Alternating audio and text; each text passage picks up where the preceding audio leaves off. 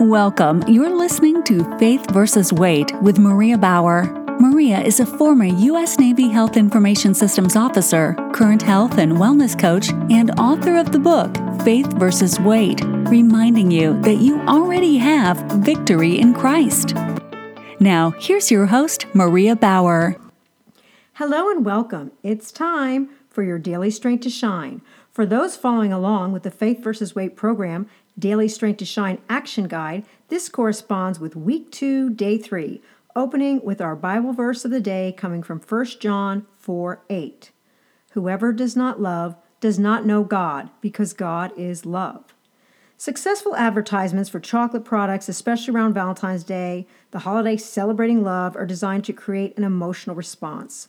Of course, the women in these commercials are all skinny and gorgeous. On top of that, their adoringly perfect husbands picked out those chocolate confections just for them. We want to be just like them. Look, they can eat a particular brand of chocolate and still be skinny. Why can't we? So we use food to stuff down our emotions and live the marketer's dream. We are just happy we got it at 50% off. Although somehow we are not quite savoring it and eating just one like the supermodel lookalike in the commercial. An emotional response to food is one of the number one reasons many struggle with temperance. Just like you have a need for love, you also have a need for nourishment, and both needs can be satisfied in life-giving ways. In your search for love, you may wind up looking for it in all of the wrong places, leaving you even lonelier than when you started.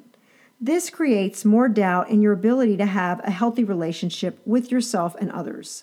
Many struggling with their weight feel the same way about their bodies. They feel they are not quite up to par, doubting they will ever find peace with their body or food again. Maybe you would never put up with this abuse from another person. No way. You have way too much going for you than that to put up with that kind of abuse from anyone, except, of course, from yourself. Instead, give yourself some grace. The search for love or avoidance of pain is the cause of many addictions. Addictions are the opposite of temperance. Unfortunately, most people prefer to look for a quick fix, only to make things worse, until they are distracted by the next quick fix. There are plenty of enticements, including all types of advertisements, vying to sell you the next quick fix, disguised as love, in order to create an emotional response to a product. Because we are so isolated, this may be the most emotional connection some of us get all day. The key here is to change the object of your affection. A box of chocolates is never going to seem like a good idea the morning after. On the other hand, happy, healthy relationships do exist. I want you to take a look at your relationship with food the same way. It's never too late, but you need to look up instead of out. If you look away from God, you will always be looking. Once you look up, you may be guided to get help in other areas of your life holding you back. Oftentimes, counseling in one area cures or solves a problem in another. Food is an inanimate object. It is neither bad nor good. How we use it determines whether or not it is giving us energy or sucking the life out of us. Do not be anxious about anything, but in every situation, by prayer and petition, with thanksgiving, present your requests to God, and the peace of God, which transcends all understanding, will guard your hearts and minds in Christ Jesus. Philippians 4:6-7.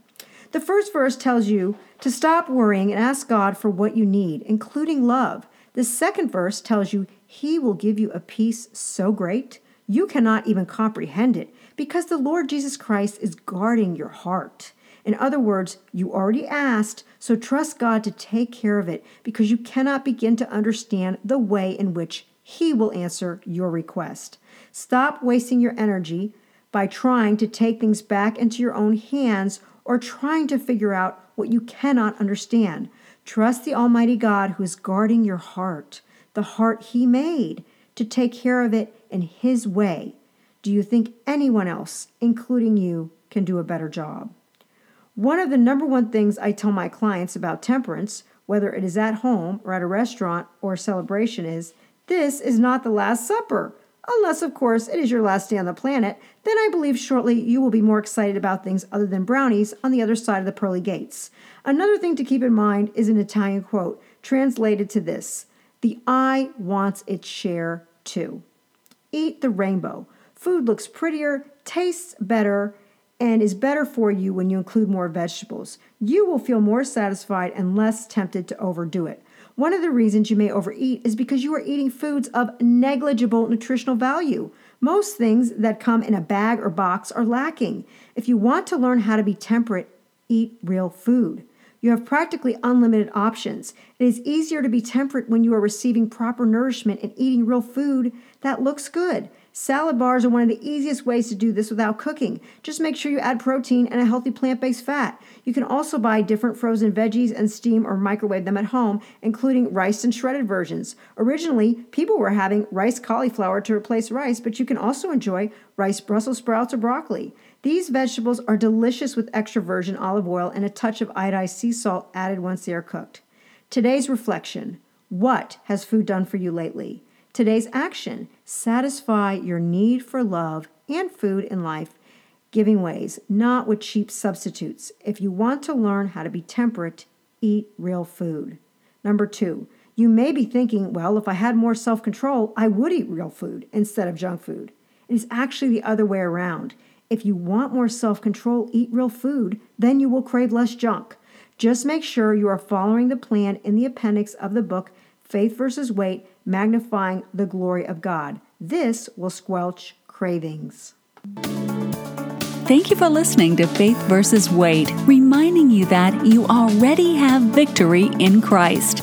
Consult your physician before starting any weight loss or exercise program.